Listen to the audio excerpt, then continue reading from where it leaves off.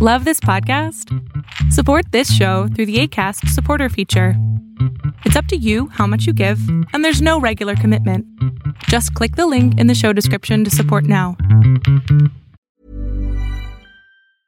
Life is full of awesome what-ifs, and some not so much, like unexpected medical costs. That's why United Healthcare provides Health Protector Guard fixed indemnity insurance plans to supplement your primary plan and help manage out-of-pocket costs. Learn more at uh1.com. Hey, it's Ryan Reynolds, and I'm here with Keith, co-star of my upcoming film, If, only in theaters May 17th. Do you want to tell people the big news? All right, I'll do it. Sign up now and you'll get unlimited for $15 a month and 6 months of Paramount Plus Essential Plan on us. MintMobile.com/switch. Upfront payment of $45 equivalent to $15 per month. Unlimited over 40 gigabytes per month. Face lower speeds. Videos at 480p. Active Mint customers by 531.24 get 6 months of Paramount Plus Essential Plan. Auto renews after 6 months. Offer ends May 31st, 2024. Separate Paramount Plus registration required. Terms and conditions apply if rated PG.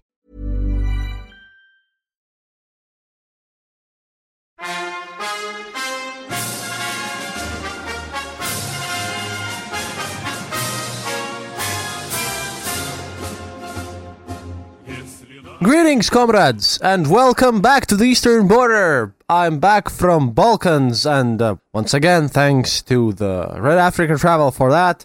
It was an awesome experience during my working vacation or something. Yeah, I've skipped on a lot of politics, so this is going to be a nice little recent events catch-up episode. We're going straight back to Russia and Alaska after that, and doing quite a lot of interesting things because I now have a lot of materials on former Yugoslavia, and I definitely had to do an episode about Tito and Stalin's split, after all. Got some first-hand information on that thing. But first, as this is being recorded, I would like to congratulate today's great man and person who certainly deserves your applause, both sarcastic and kind of not so, in a way, because Mr. Vladimir Putin is turning 68 today. Yeah, something like that. And as we know, he's going to stay in power at least until 2024, and that means he's going to be 72 at that point. Well, that just means he has a long way to go, because, you know, Brezhnev lived until he was 75, and Putin now has ruled a bit longer than Brezhnev, so we have, like, all the human possibilities to see Mr. Putin living a long, long time. And while you're listening to this, I would recommend you pause this audio for a second and just go Google up quickly Vladimir Putin and get his most recent photo and ask yourself if a 68-year-old man who has granddaughters, confirmed granddaughters, normally looks like that. And specifically, if you can get a close-up on him, check out his area of skin around his ears, on the hairline part of things. And you judge for yourselves whether or not all the plastic surgery conspiracies are true. Also, another thing, be sure to Google up Vladimir Putin height, and you'll understand that a man who's officially 1 meter 68 centimeters, I don't even know how much that is in feet, but that's below 5'7", because 5'7" is 173. 5'6" with some inches or something, I don't know. Approximately 5'6". See, Dmitry Medvedev is 1.63 centimeters, the same height as Chuck Norris. However, if you would look at any pictures on the internet, you will see that Dmitry Medvedev, even though he's 1.63, he's taller than Putin, and if you look at Putin's gait, then you'll also notice that he certainly wears special shoes. So we have a 68-year-old man being a dictator and pretending to be taller than he is, because this macho image has to be upkept at all times, at any cost, of course. That's for the fun stuff. Now it's time to catch up on the whole political situation here. One thing, though, I might sound a bit laggy because I really need to see a dentist because a part of my tooth crumbled, and I need to fix this. I don't feel really comfortable talking as half of my tongue is a bit swollen, but I'll go and fix that up, so I'll be back to normal if there are any issues at the given moment. At any rate, well, we shall start with the most recent news from Belarus. And even though Macron, the president of France, recently visited both Latvia and Lithuania, and he spoke with Tikhanovskaya, leader of Belarusian opposition, that's not the thing that I want to contrast and compare at this given point. You see, last Saturday, October the 4th, thousands of people in Minsk took part in a protest march demanding the release of political prisoners. The demonstrators marched from the downtown to the detention center at Okresnya Street, where those arrested during the opposition protests are being held. Law enforcement at this point brought out water cannons against protesters during the march, spraying them with plain water as well as orange paint, and the water was extremely cold, obviously.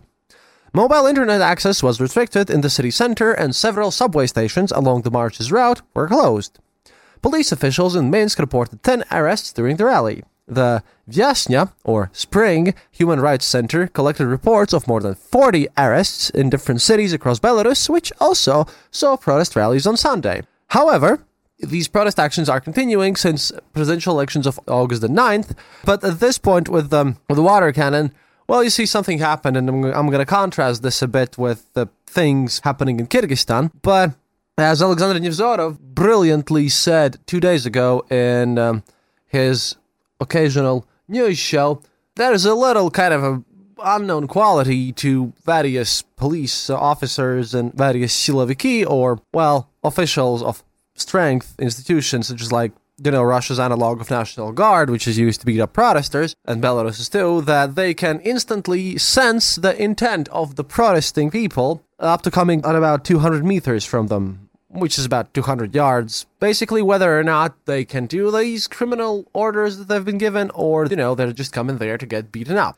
But the trick about this water cannon thing is that normally, the protests in Belarus are peaceful and nice and calm, but this time when the water cannon was used against little kids and old ladies and everything like that, yeah, people got a bit uppity.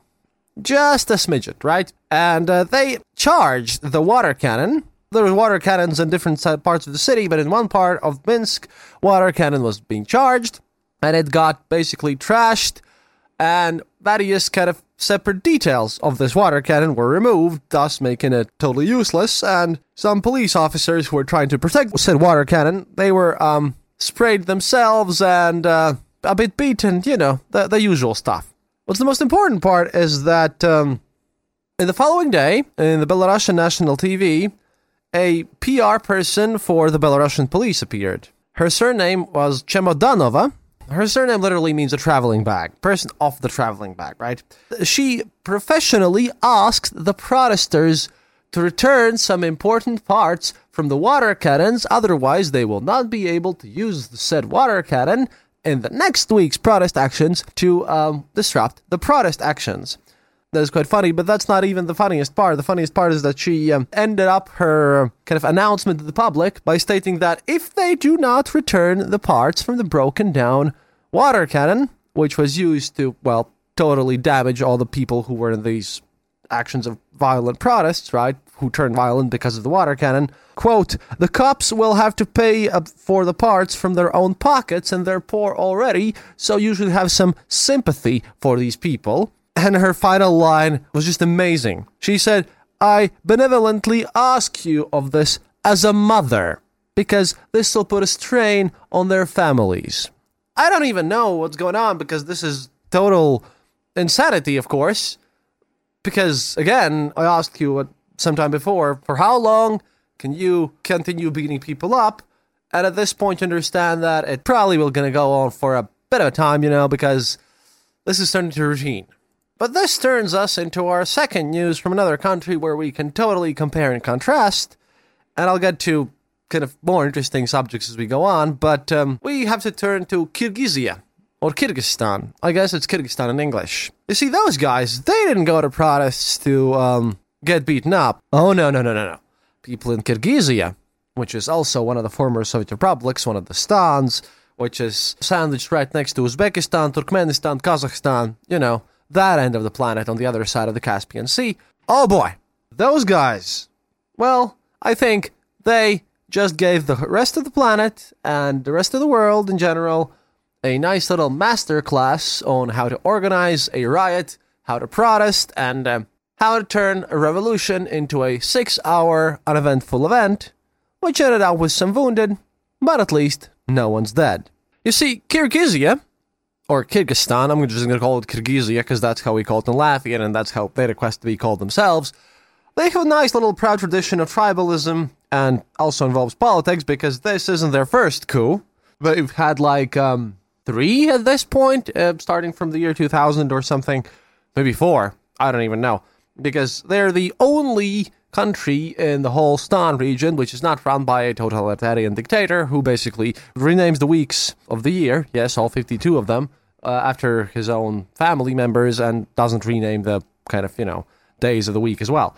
Kyrgyzia has a very, very strong tribal political infrastructure where people basically running for office are supported by either the southern part of the country or the northern part of the country, and basically no one has been in power for such a long time as to guarantee a constant political support for themselves, which is pretty fun because they are essentially an almost functioning democracy. And why I say almost is because, it more or less reminds you of something that would happen in, I don't know, early 16th century, maybe. It's kind of like very early tries at this, but hey, they're doing fine, and they truly do know how to throw their own coups, because last one just lasted for 6 hours, with basically ending up with the recent election results being nullified and everyone just resigning peacefully and just running away from the very, very, very angry mob.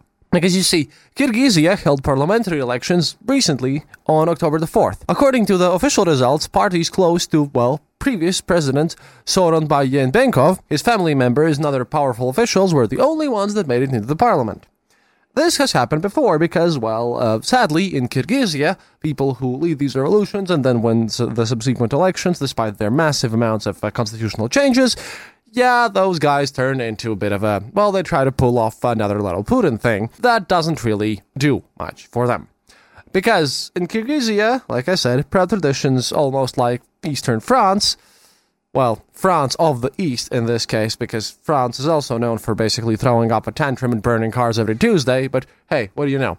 On October the 5th, opposition demonstrators took to the streets, to the surprise of no one, and were violently dispersed by riot police. Nonetheless, they got really angry and pissed off and decided to take matters into their own hands and smash the police and do that thing once again. So, overnight, from the October 5th to the 6th, protesters, instead of just peacefully protesting, waving flags and balloons and everything, oh no, they went straight to the headshot. They didn't care about all these niceties, and they went out there with bricks in their hands, ready to smash some bones in to anyone who would stand in their path.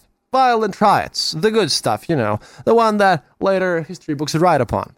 And I'm just saying this with such a cheerful attitude because, like I said, it's not even the first case in Kyrgyzstan when this happens, so, might be news to you, and in context with other recent news, this is pretty, kind of interesting stuff, but for people like me, who's been following all these news, it's just another textbook example of Kyrgyz revolts, but at this point I think that people should learn from it. We're gonna have a comment a bit later on from a political scientist, to whom I kind of don't agree on some points, but you'll hear about that.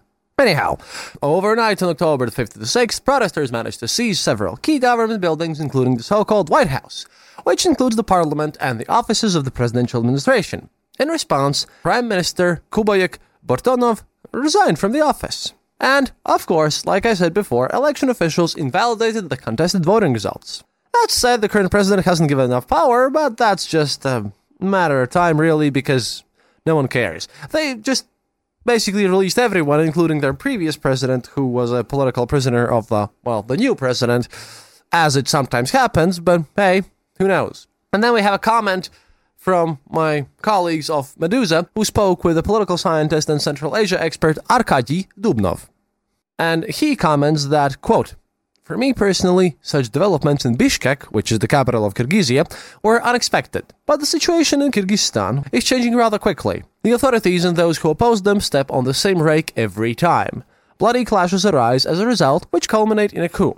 This rake is an underestimation, a misunderstanding of the nature of what's happening in the country, an inability to analyze and predict the course of events, even 1.5 steps ahead. Everything that happens in Kyrgyzstan happens because of the stupidity of politicians and the authorities. It is exclusively domestic in nature. There is no influence from Moscow or Beijing. The current president is the 5th president of Kyrgyzstan. It so happens that the rise to power of a Kyrgyzstani president is always associated with some other paradigm shift in the republic, which is essentially divided into two parts, the South and North. There are representatives of the South and North in the government, And they don't like to talk about this in Kyrgyzstan, but it is always the case. The current president is considered a representative of the southern clans, because, like I said, they have their own clan system still very strong, and kind of like traditional rural Albania with a very strong patriarchal clan-based society. Current President Yebenenkov has been running the country for only 3 years. The country is very poor, there are no opportunities for obtaining new investments and paying off debts. Bishkek is bogged down in a big pit of debt, most of which is owed to China. The country is in a very difficult situation, specifically after confronting the COVID pandemic. Because, according to official data, and this is common from me, among Kyrgyzstan's population of 6.5 million people, around 48,000 people have contracted COVID-19 over the course of pandemic so far, and more than 1,000 have died. Over the summer, hospitals treating COVID patients were overcrowded, and the country also has one of the highest morbidity rates among medical workers. So, not a very fun place to catch COVID in. And this played a big role. Kyrgyzstan is one of the countries where internal political turmoil is linked to the consequences of the fight against COVID. So, now I come to the question of why did the election results anger opposition protesters? See, the recent parliament elections, the results of which caused such a turbulent upsurge, were the first during President Yebenov's presidency.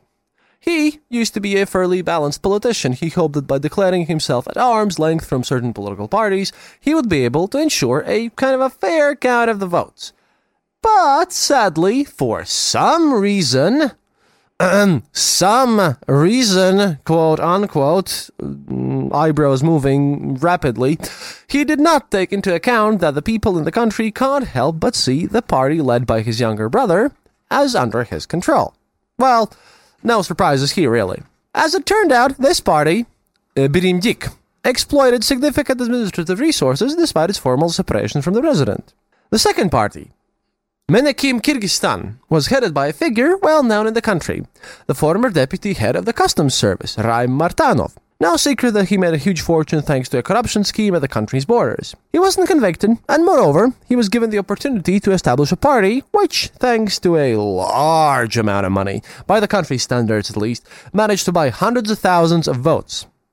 The small sums that people received were enough to partially pay off their debts or pay for housing and utilities. The idea of political responsibility isn't close to the people for obvious reasons, because Kyrgyzstan is, extra poor.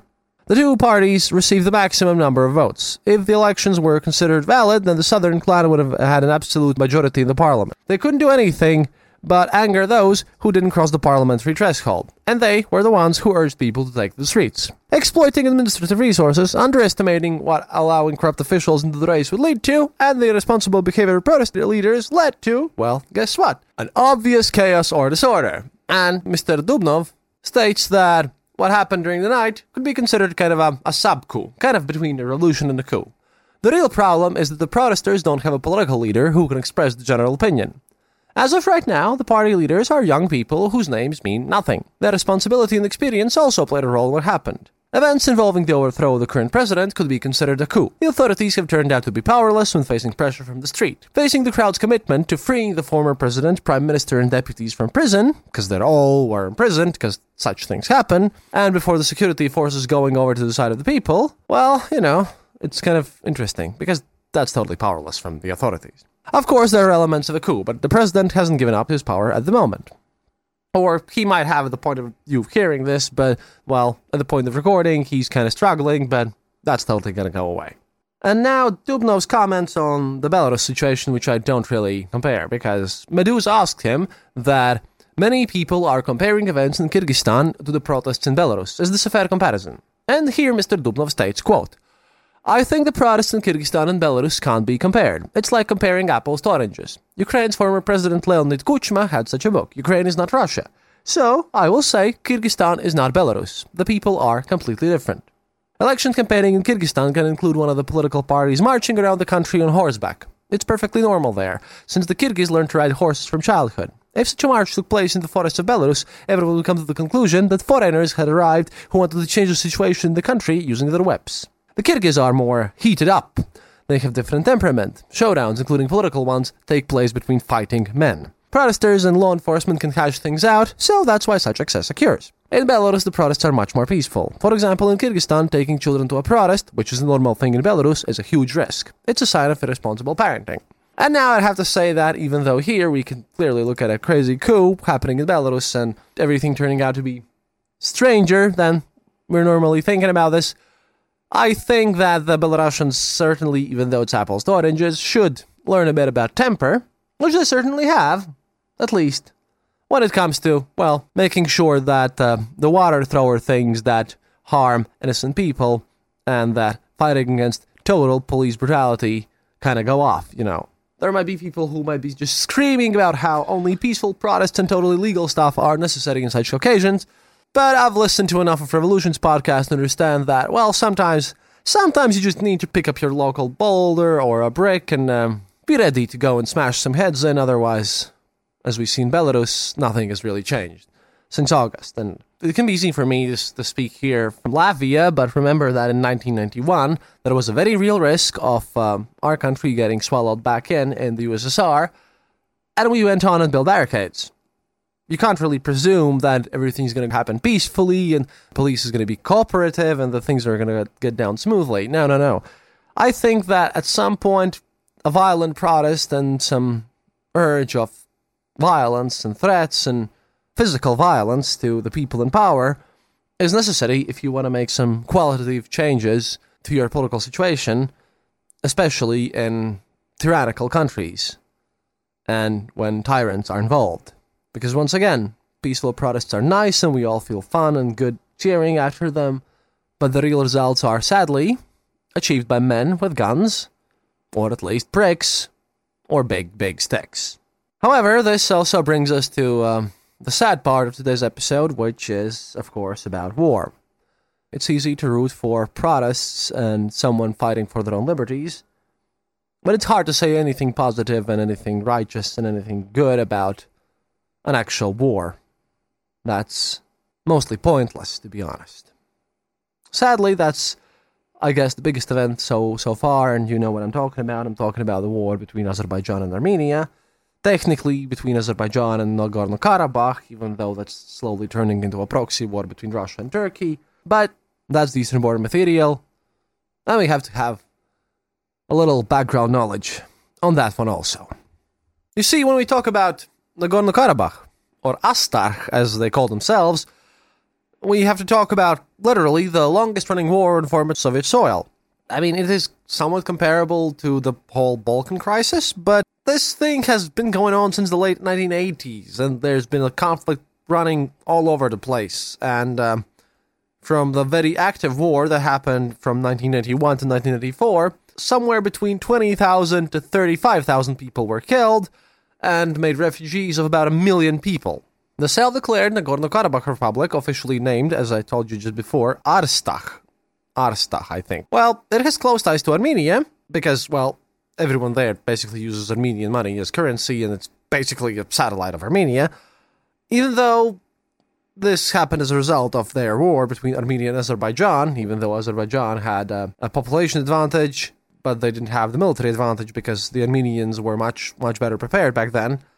And right now, even though the populations are vastly different, with Azerbaijan having about 10 million people and Armenia having about 2.5 million people, back then it was more like 10 million people versus 6.5 million people, because there have been like massive population dwindling in Armenia. And now Azerbaijan is under the influence of Turkey and all of this stuff, and well, Erdogan has his own plans of rebuilding the Ottoman Empire and isn't a huge fan of Armenians, which I remind you suffered from the hands of the Turks just after Turkey got independence, and there's this Armenian genocide thing that we need to talk about at some point, which was done by the group that some of you might know the name of, called the Young Turks. And yes, even though some of my liberal listeners might recognize the Young Turks as being a very pro-liberal American journalist group with a Turkish anchors and everything, which were basically Turkish immigrants to the United States, the Young Turks were also the name of the group after which this news group is named off, that conducted a massive genocide against Armenians in, at that point, Turkish soil, as the deportations and murders included. Well, the Young Turks at the time decided that, hey, we need to solve this Armenian question and have a Turkey for Turkic people based on Kemal Atatürk's ideas, which is always nice, even though Kemal Atatürk later had a lot of issues with so-called Young Turks.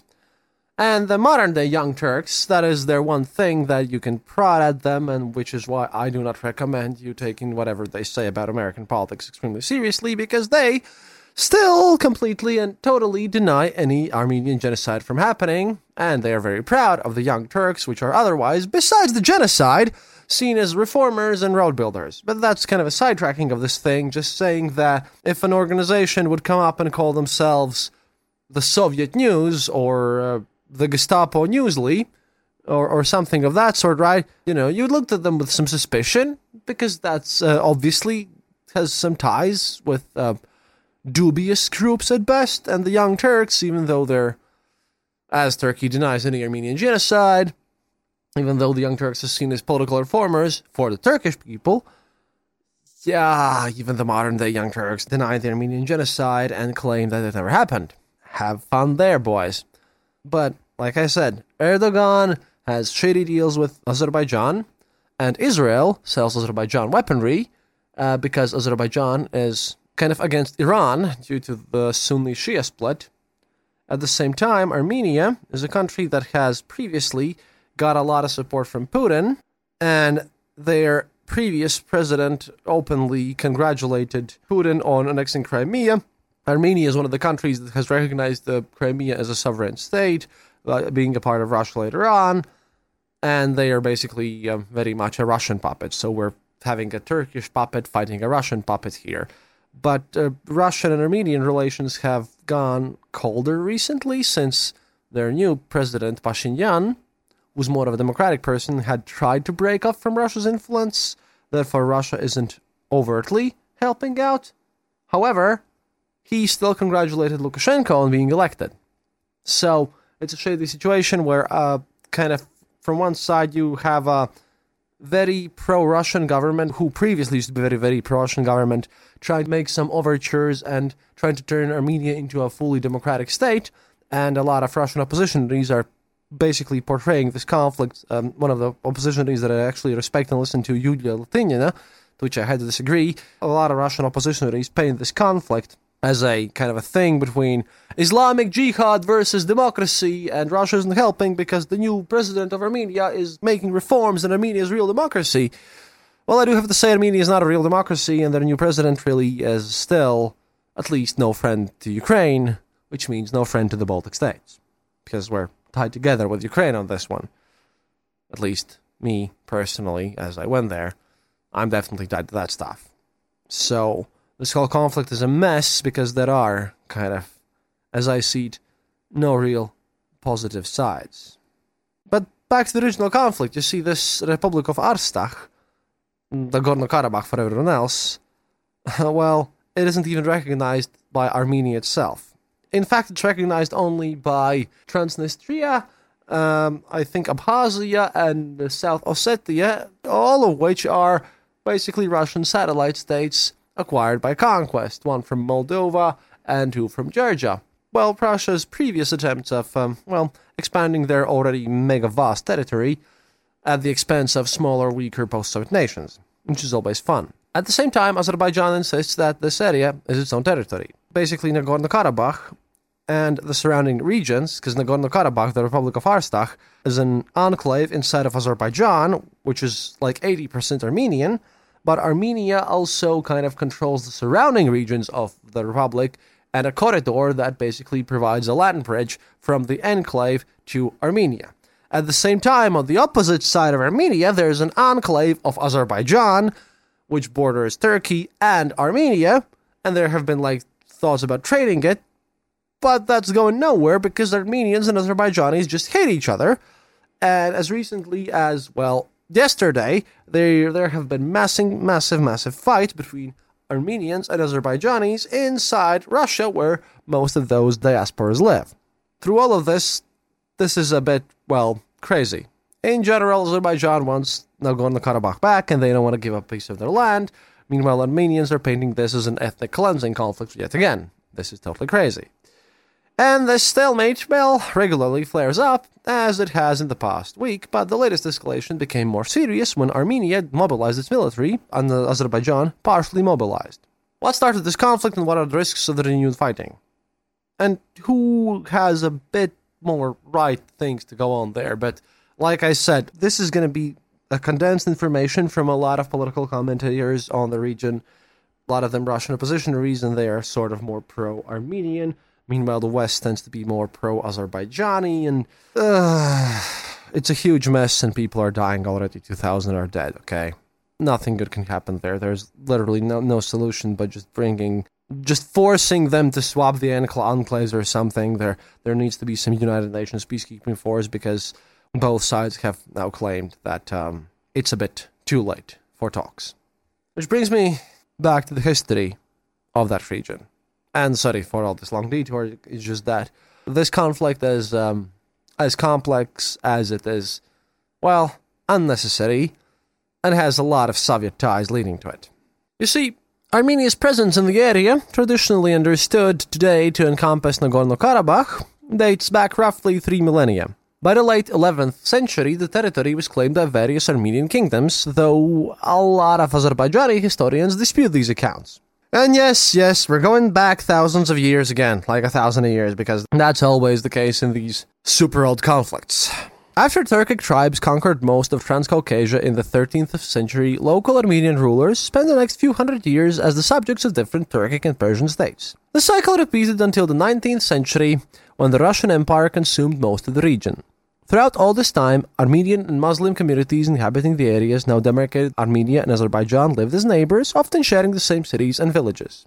Modern ethno-nationalism also arrived in Transcaucasia by the late 19th century, as Armenian, Azerbaijani, and Georgian movements fueled sometimes open clashes and pogroms, including in the area of Karabakh. During World War I, relations between the Armenian and Azerbaijani communities soured, especially after tens of thousands of Armenians fled to territories controlled by Russia to escape a genocide perpetrated by the Young Turks that killed roughly 500,000 people. The surviving Armenians were largely inclined not to distinguish between Transcaucasian Muslims, which were future Azerbaijanis, and their recent oppressors, the Turks.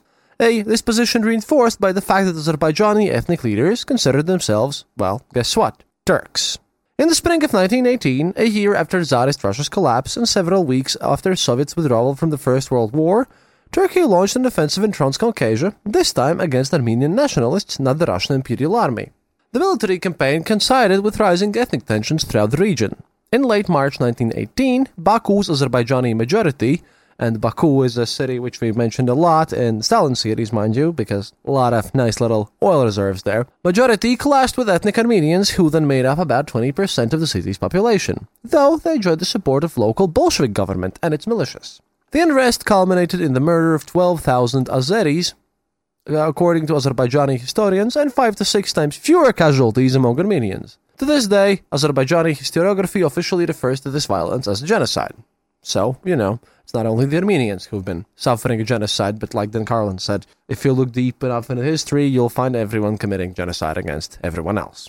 In late May 1918, Georgia, Azerbaijan, and Armenia each declared their independence. The territory, now understood to be Nagorno-Karabakh, home primarily to ethnic Armenians when it was a part of Russian Empire, had been part of Yelizabetapol Governorate, which, together with the Baku Governorate, combined to form Azerbaijan. Unable to withstand the Turkish army's attacks and threatened with total occupation, the fledgling Armenian state agreed to numerous territorial concessions. Nagorno-Karabakh would become part of Turkey's regional ally, Azerbaijan, through the Caucasian Islamic Army created by the Turks was still fighting the Bolsheviks for control over these lands.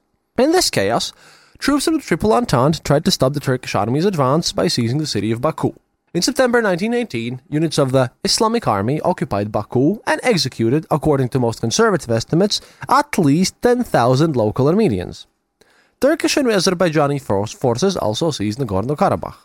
A few weeks later, however, the Ottoman Empire exited the First World War and started withdrawing its troops, including its forces in Transcaucasia, which allowed the ethnic Armenians to regain control over Nagorno-Karabakh. At first, the British filled the vacuum left by the retreating Turks. In 1919, London tried unsuccessfully to convince Nagorno-Karabakh's Armenian community to recognize Azerbaijani's territorial claims. Great Britain, you see, had hoped to develop the area as an oil outpost on the Caspian Sea. Meanwhile, Azerbaijani troops launched a new offensive in the region that included a campaign of ethnic cleansing. Facing total defeat, Karabakh's Armenians agreed to recognize Azerbaijan's authority, albeit with several preconditions and reservations. In the spring of 1920, Armenian units launched an ill-fated counteroffensive that ended tragically for the local community when Azerbaijani forces repelled the attack and responded by virtually destroying the Armenian sector of Shusha, the Nagorno-Karabakh's capital city. Between several hundred and several thousand Armenians died in this subsequent ethnic riot. As you see, this place is full of fun, rainbows, sunshines, and overall happiness and tolerance. The war ended when the Bolsheviks seized power in both Armenia and Azerbaijan. Karabakh Armenians hoped their region would be unified with Armenia, but the Reds decided, after prolonged internal party discussions, to leave it as part of the Azerbaijan Soviet Socialist Republic. And there's quite a lot of evidence that, Uncle Joe, at that point the People's Commissar for Nationalities, as he was a Georgian himself, and, Georgia was also a part of the Soviet Union with all the, I had an episode on Conquest of Georgia. Yeah, he heavily supported the decision. It's believed that up to 94% of the people living in the newly formed Nagorno-Karabakh Autonomous Oblast were ethnic Armenians. To complicate matters further, Soviet officials redrew the map to remove its common border with Armenia, making the region an enclave inside Azerbaijani territory. Until just before the Soviet Union collapsed, there was no open armed conflict in Nagorno-Karabakh, but the ethnic tensions responsible for past violence never disappeared. Armenian community leaders repeatedly petitioned Moscow to transfer Nagorno-Karabakh to the Armenian SSR, and there were rallies in Yerevan advocating this initiative. The campaign intensified as soon as Perestroika began, by which point there were 350,000 Armenians residing in the Azerbaijani territory, not counting Nagorno-Karabakh, and roughly 200,000 Azerbaijanis in Armenia. 3/4 of the people living in Nagorno-Karabakh were ethnic Armenians. Following several small ethnic clashes in early 1988, local deputies in Nagorno-Karabakh requested the transfer of their region to Armenian territory, echoing the demands of massive demonstrations in Yerevan. By the summer, violent confrontations had become routine. A series of reciprocal pogroms across Armenia and Azerbaijan, because why not? Why not kill your neighbors? Oh, let's just kill our neighbors. Let's commit ethnic genocide towards whomever's living next door to us, because that's what we all do. Hey, isn't that fun? Yeah. Well, in general, this led to a mass exodus of Armenians from Azerbaijan and Azeris from Armenia, as people in both ethnic groups increasingly viewed each other as foreigners. Afraid to close the republic's boundaries and set a dangerous precedent, officials in Moscow failed to adopt a coherent policy. Basically, they did literally nothing. The Kremlin declared a state of emergency and effectively removed Karabakh from Baku's control, but only for a very short while. In January 1990, in response to a pogrom carried out by Azerbaijani nationalists in Baku that killed several dozen Armenians, the Soviet army entered the city, leading to clashes that resulted in 100 more deaths. These incidents only increased tensions in Nagorno-Karabakh, where genuine battles started taking place at the boundary with Azerbaijan in 1990. After the USSR's collapse, the conflict became a full-fledged war. In the summer of 1994, after 6 months of the heaviest fighting, a ceasefire was finally reached. With Armenia's support, the self-proclaimed Nagorno-Karabakh Republic, and again, they only won this because at that point Armenia had more advantage. Well, Azerbaijan has oil, Armenia doesn't. Azerbaijan has money and international support way more than Armenia has. Armenia's best buddy was Russia, but not anymore. So, fun times, yeah. Anyhow, with Armenia's support, the self-proclaimed Nagorno-Karabakh Republic had managed not only to maintain control over its territory as a former autonomous oblast, but also to break through to the Armenian border, ceasing to be an enclave. Karabakh Armenians also succeeded in occupying several towns inside Azerbaijan near the boundary. In total, the war claimed the lives of, a lot of soldiers, more than 15,000 soldiers and approximately the same amount of civilians. The cessation of major combat, however, did not lead to real peace. On average, the fighting along the boundary every year ever since, roughly 30 people have died. In 2016, the two sides used heavy artillery for the first time. And now, you have to sort of look at all the situation here. Here I'm using my opposition sources, and let's try to take a bit of views on, which one is correct, Karabakh or Artsakh, and who's kind of more right in the war. And about the name itself, because this whole is Balkans level of mess, okay? For one, historically there was a province of the ancient kingdom of Armenia called Artsakh, in the territory of which corresponds generally, but not really, to what is now considered Nagorno-Karabakh. The self-declared republic uses Artsakh as its second name. The word Karabakh first appeared in the Middle Ages after the arrival of Turkic tribes in Transcaucasia. The most widespread theory maintains that it combines the Turkic word for black, Kara, and the Persian word for garden, Bakh. although some researchers question this claim, arguing that the first syllable also has Persian origins. According to the Nagorno-Karabakh Republic's constitution, the names Artsakh and Nagorno-Karabakh are equivalent, but only the Armenians use Artsakh, which makes Nagorno-Karabakh the more neutral toponym. To the east of Nagorno-Karabakh, there is a flat land known to some as the Karabakh Plain, which is now controlled mainly by Azerbaijan. So, well, again, even which word to use, even that is contested here. Hey guys, Annette here. Hope you are enjoying our new episode of The Eastern Border. As always, a big thank you to all of our Patreons. The show would not be possible without your help. If you are not a Patreon and would like to become one, head over to the Eastern Border page on patreon.com. Please remember to also follow us on our social media like Twitter, where we are known as Eastern_Border, and on our Facebook page. We also have a Discord server, so if you're interested in that, find a link in the description of this podcast. That's it for now. See you online. This podcast brought to you by RussianVoiceovers.eu. Enjoy.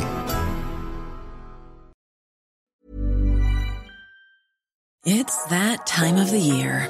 Your vacation is coming up. You can already hear the beach waves, feel the warm breeze, relax, and think about work. You really, really want it all to work out while you're away. Monday.com gives you and the team that peace of mind. When all work is on one platform and everyone's in sync, things just flow. Wherever you are, tap the banner to go to Monday.com. There's never been a faster or easier way to start your weight loss journey than with PlushCare. PlushCare accepts most insurance plans and gives you online access to board-certified physicians who can prescribe FDA-approved weight loss medications like Wegovy and Zepbound for those who qualify. Take charge of your health and speak with a board-certified physician about a weight loss plan that's right for you. Get started today at plushcare.com/weight loss. That's plushcare.com/weight loss. plushcare.com/weight loss.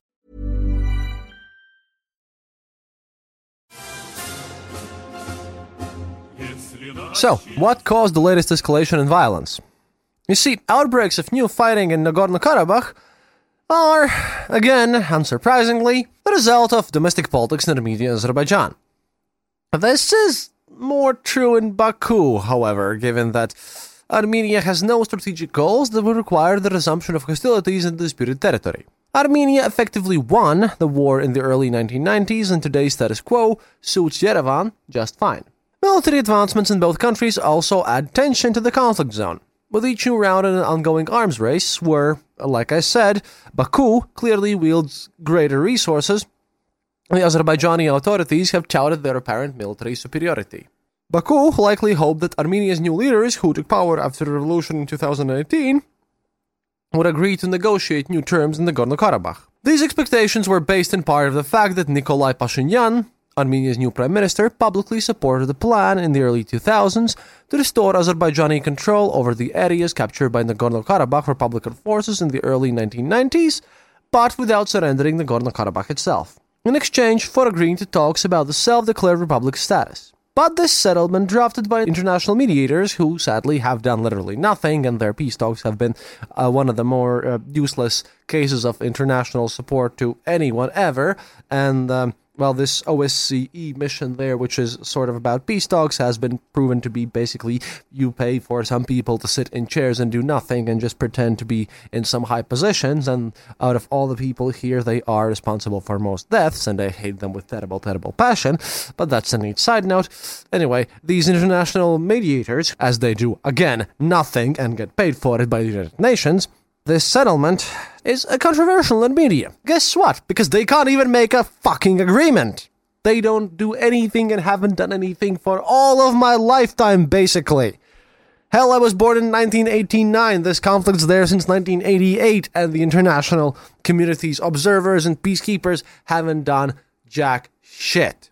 Anyway, when Levon Ter-Petrosyan endorsed the plan in 1987, it cost him his presidency. Politicians who made their careers in Karabakh replaced him, and the so-called Karabakh Party, which has dominated Armenian politics for the past 20 years, still categorically opposes any concessions to Azerbaijan. When Pashinyan took office in 2018, It seemed Armenia's political consensus might shift on the Nagorno-Karabakh issue, but the new prime minister quickly demonstrated that he had no intention of changing course in the region. Shortly into his tenure, Pashinyan, the, again, prime minister of Armenia, visited Stepanakert, the Nagorno-Karabakh Republic's capital, and proclaimed Karabakh is Armenia, arguing that Yerevan has no lands that can be given to Azerbaijan. Meanwhile, the collapse in world oil prices has precipitated economic crisis in Azerbaijan, where the International Monetary Fund predicts a 2.2% GDP contraction in 2020.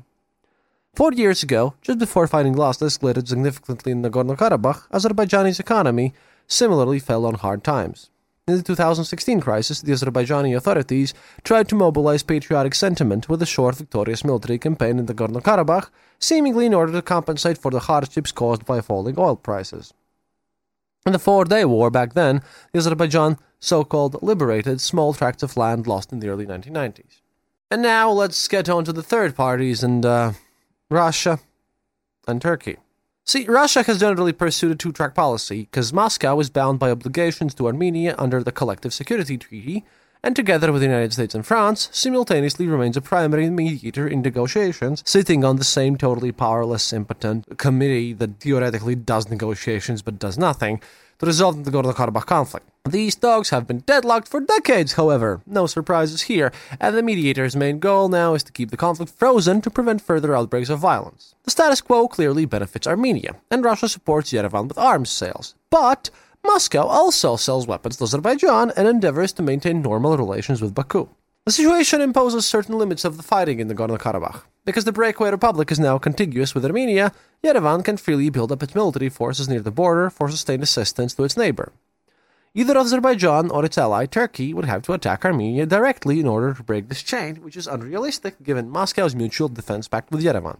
Like I said, all the fighting for this reason happens only in this Nagorno-Karabakh territory, which all the world admits is a part of Azerbaijan, except Armenia, which considers it's their own, and most Armenians live there, but technically, all the fighting happens within Azerbaijan between Nagorno-Karabakh, which is supported by the Armenian army, and Azerbaijan, which is trying to take control over what they call their territory.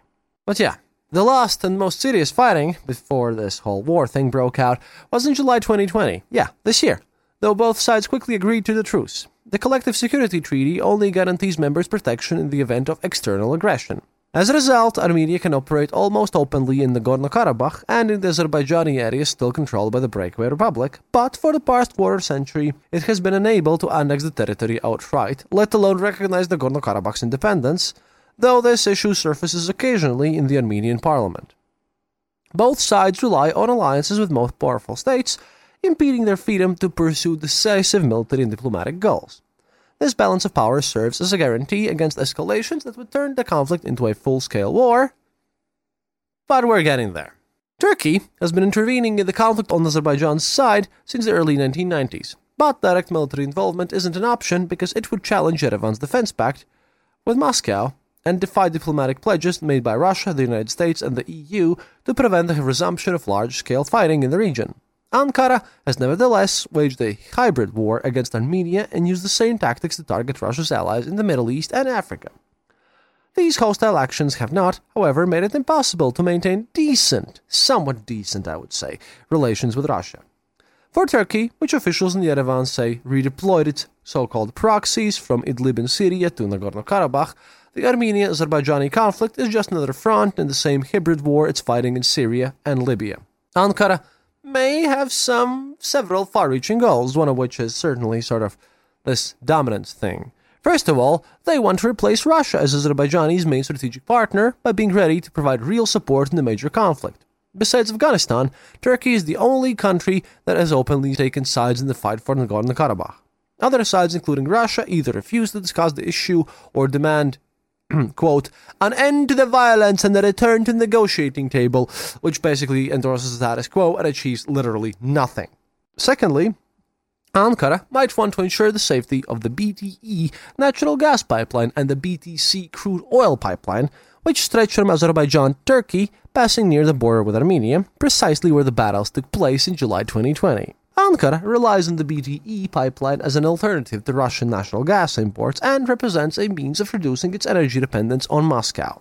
And finally, they probably want to make Nagorno-Karabakh a bargaining chip in Turkey's geopolitical competition with Russia in northern Syria and Libya, where the partnership between Ankara and Moscow has become a dangerous rivalry, to say the least, over the past few years. And, well, there's a situation here. The Azerbaijani army is significantly bigger than the Nagorno-Karabakh Republic's armed forces. According to the estimates published earlier this year by the Military Balance, Azerbaijan has 66,000 troops, while the breakaway Nagorno-Karabakh military has no more than 20,000 soldiers. The latter fighting force, however, is also interconnected with the Armenian army, and some of the military equipment located in Nagorno-Karabakh really belongs to Armenia, but is available at a moment's notice to, quote, volunteers from the mainland who have sprung to action many times before. In a major war, Yerevan could even the odds by reinforcing Nagorno-Karabakh's standing army of 20,000 troops with its own 42,000 soldiers. If both Armenia and Azerbaijan fully mobilized, and each state has already initiated partial mobilizations in this current escalation, reservists would give Baku about 90,000 soldiers, pitting 300,000 Azerbaijani troops against 210,000 Armenian and Nagorno-Karabakh combatants. Azerbaijan also has advantage when it comes to weapons. Baku can field almost 500 tanks, including more than 100 relatively modern T-72s and T-90s, while Armenia and Nagorno-Karabakh have roughly 100 and about 200 to 300 respectively. The ratio is about the same with artillery. Armenia does not have its own fighter aircraft and relies on the protection of a Russian Air Force group based in Gyumri. Armenian aviation strike capacity is also weak, comprising 15 Sukhoi Su-25 jets, 20 MiL Mi-24 and MiL Mi-8 attack helicopters, and Nagorno-Karabakh has about a dozen more of those, and Azerbaijan is ostensibly far stronger in the air, wielding 15 Mikoyan MiG-29s, roughly 20 Sukhoi Su-25s and Sukhoi Su-24s, and as many as 50 helicopters. In reality, however, Baku has big problems keeping its obsolete planes in the sky, but Turkey might have a say with that, providing them with drones, and Israel, like I said, is continuously, selling Azerbaijan, which is far richer than Armenia, more weaponry. Azerbaijan has successfully replaced, like I said, its conventional aviation with unmanned aircraft.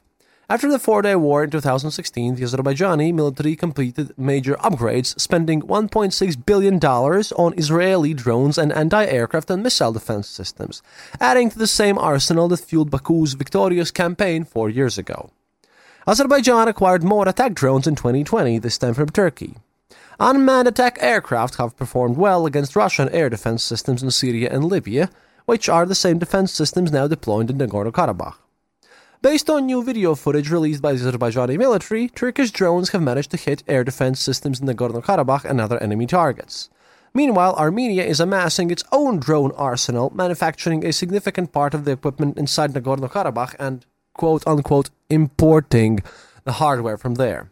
Over time, Azerbaijan's technological advantage will expand. In the past 2 decades, Baku has spent far more on rearmament than its adversary, but Yerevan's arms expenditures have actually grown faster in recent years than Azerbaijani defense spending. Also, as a fellow member of the Collective Security Treaty Organization, Armenia enjoys big discounts on Russian weapons, including relatively modern hardware like the export version of the Iskander mobile short-range ballistic missile system.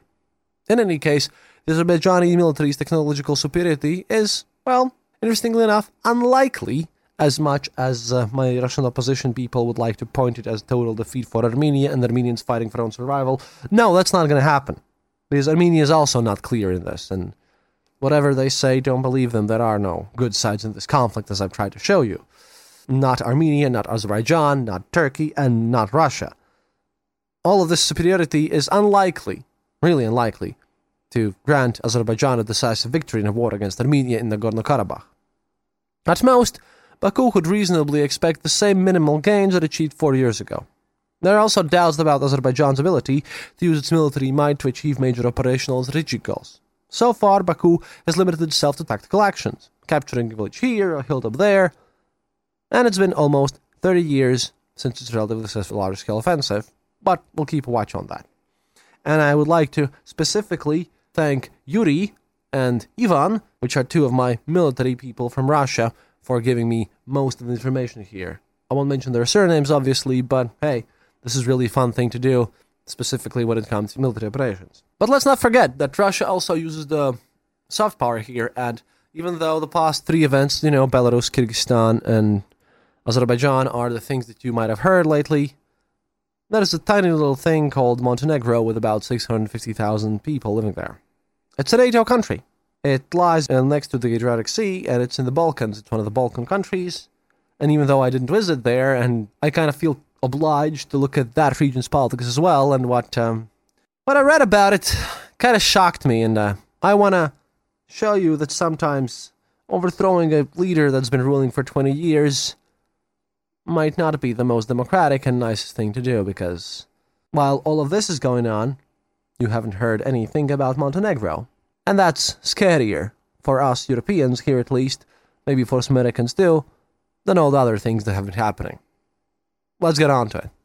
See, a recent parliamentary election in Montenegro may have attracted little notice outside the country, but it will have very outsized repercussions for the international order.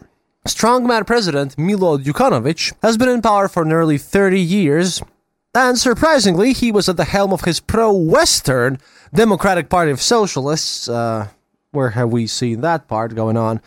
Not an ideal person, definitely, but still, for some reason he was pro-Western, joining NATO and adopting the euro.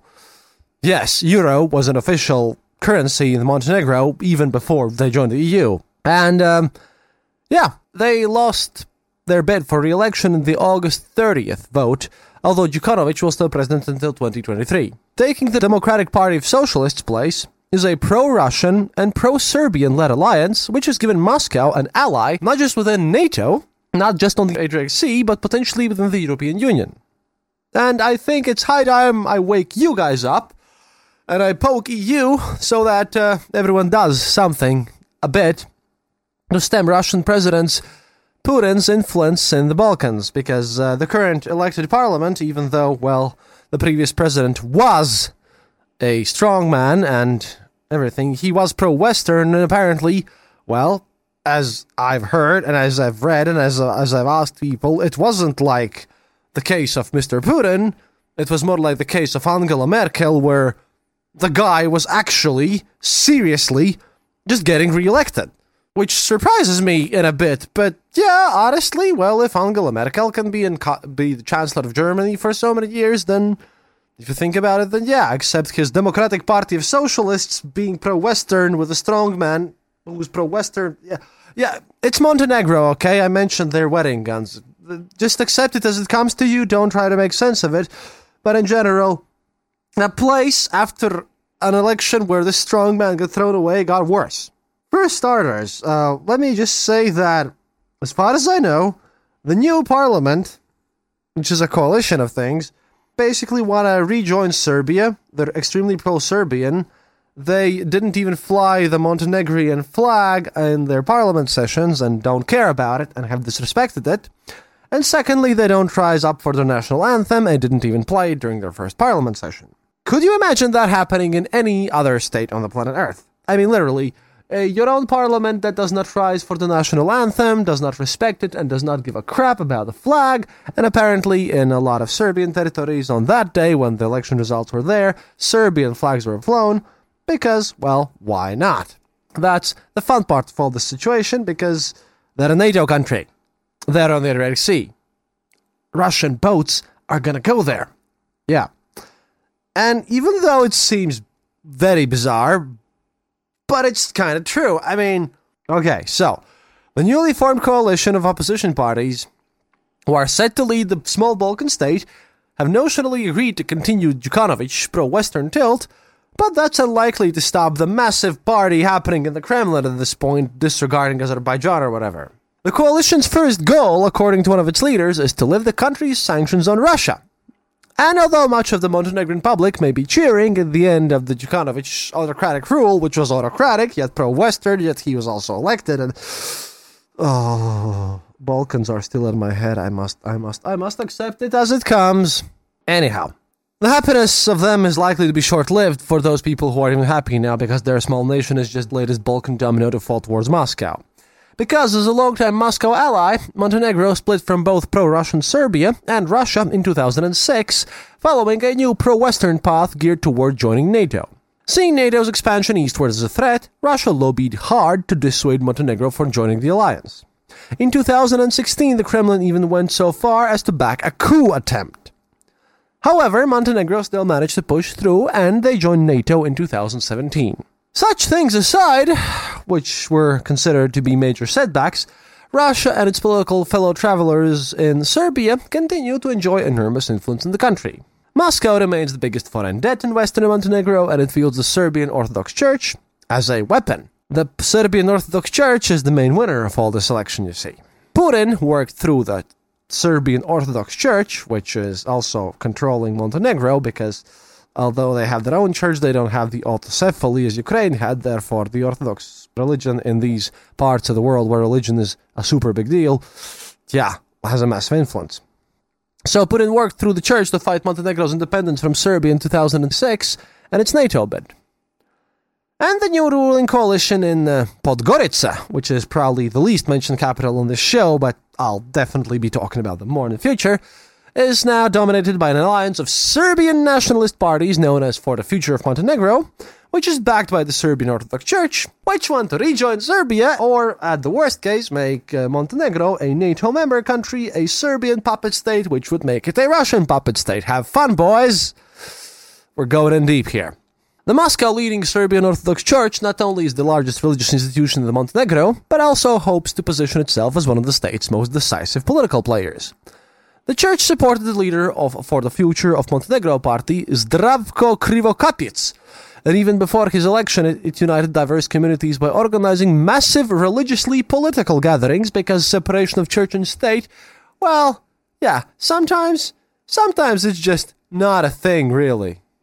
Serbia also did its best to ensure a congenial outcome to Montenegro's elections, and Serbian President Aleksandar Vučić crowed over the results, as well as he should have. Vučić's government financed Serbian organizations in Montenegro to the tune of almost $2 million, which is a lot for, like I said, a small country of 650,000 people. Like, Latvia is almost thrice the size of that, and that's crazy. I mean, I'm not used to saying this, but hey, if we're bigger than someone, then that definitely is a small country, and $2 million for them, that's a lot of money. And though that money resulted in massive displays of Serbian nationalism in their capital during the election. Đukanović accused Serbia of election meddling, which Serbia, as it has learned from Russia, totally denies.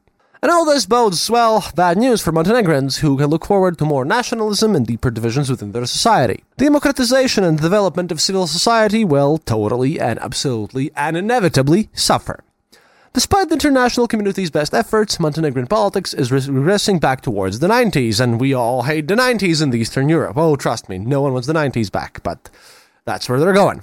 So the international community, I think, should pay attention to what happens in this small Balkan country too.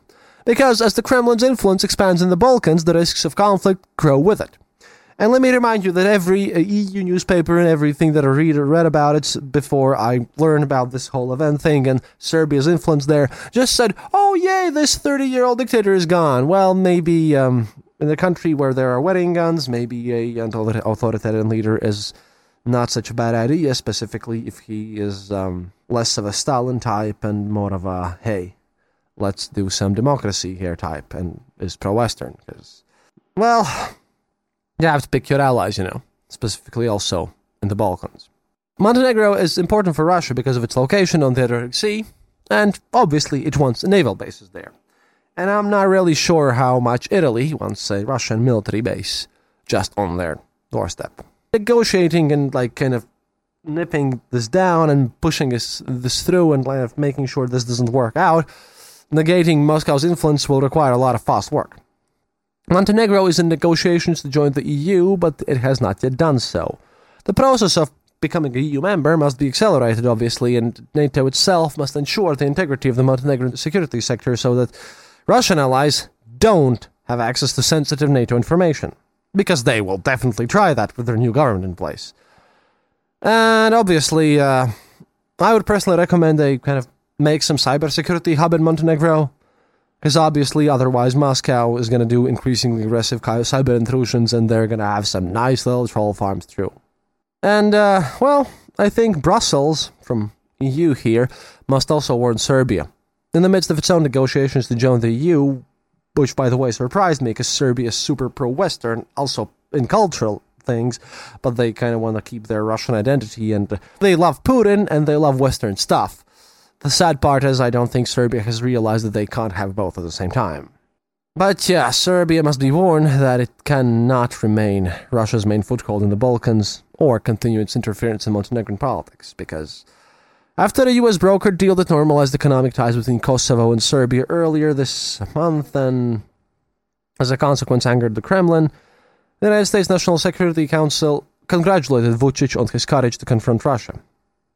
Serbia's relationship with Montenegro will be the litmus test for whether or not Serbia is shifting its foreign policy goals toward the West, or whether or not they're an infiltrator sent to destroy people from within. In 2018, after the occasion of Montenegro's NATO's accession, United States President Donald Trump infamously warned that defending a small NATO ally in Montenegro could lead to World War III. And our leaders here in the EU are also well known for their reluctance in managing conflicts in their ever-growing neighborhood, but we would do well to recall that the 90s crisis in the Balkans resulted in the bloodiest conflict Europe had seen since World War II, and now we have something similar in Azerbaijan and Nagorno-Karabakh, and yeah, this is kind of stupid because everything that's happening might lead Europe into World War III, but not in the case like it happened in World War II. I'm looking more like a World War I scenario, when shit really got out of hand. And that would be just something that I don't want to happen completely. Anyhow, this episode has been extra long, and things are not looking great. 2020 has been, and I'll be blatant here, a shit year.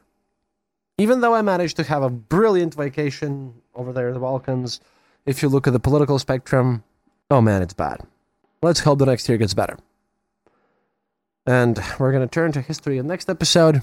But so far, well, at least all I can do is keep you informed and make sure that if you have some political gatherings or you speak with your friends about politics, don't forget these issues, because no one wants a World War III. Anyhow, до свидания, товарищи, and see you next time. I hope you enjoyed the episode. Thank you for listening to The Eastern Border. If you have any comments or specific details you'd like to know, you're welcome to leave it in the comment section on our site, theeasternborder.lv, and we'll rummage even to the western border to find you an answer. Like this podcast, subscribe to us on iTunes, Stitcher, or on our RSS feed. Happiness is mandatory. Good reviews and donations feed the farmers of our kolkhozs in the great motherland. The Eastern Border salutes you. This podcast is part of the Dark Myths Collective. Visit darkmyths.org for more shows like this one, The Dark Myths Void.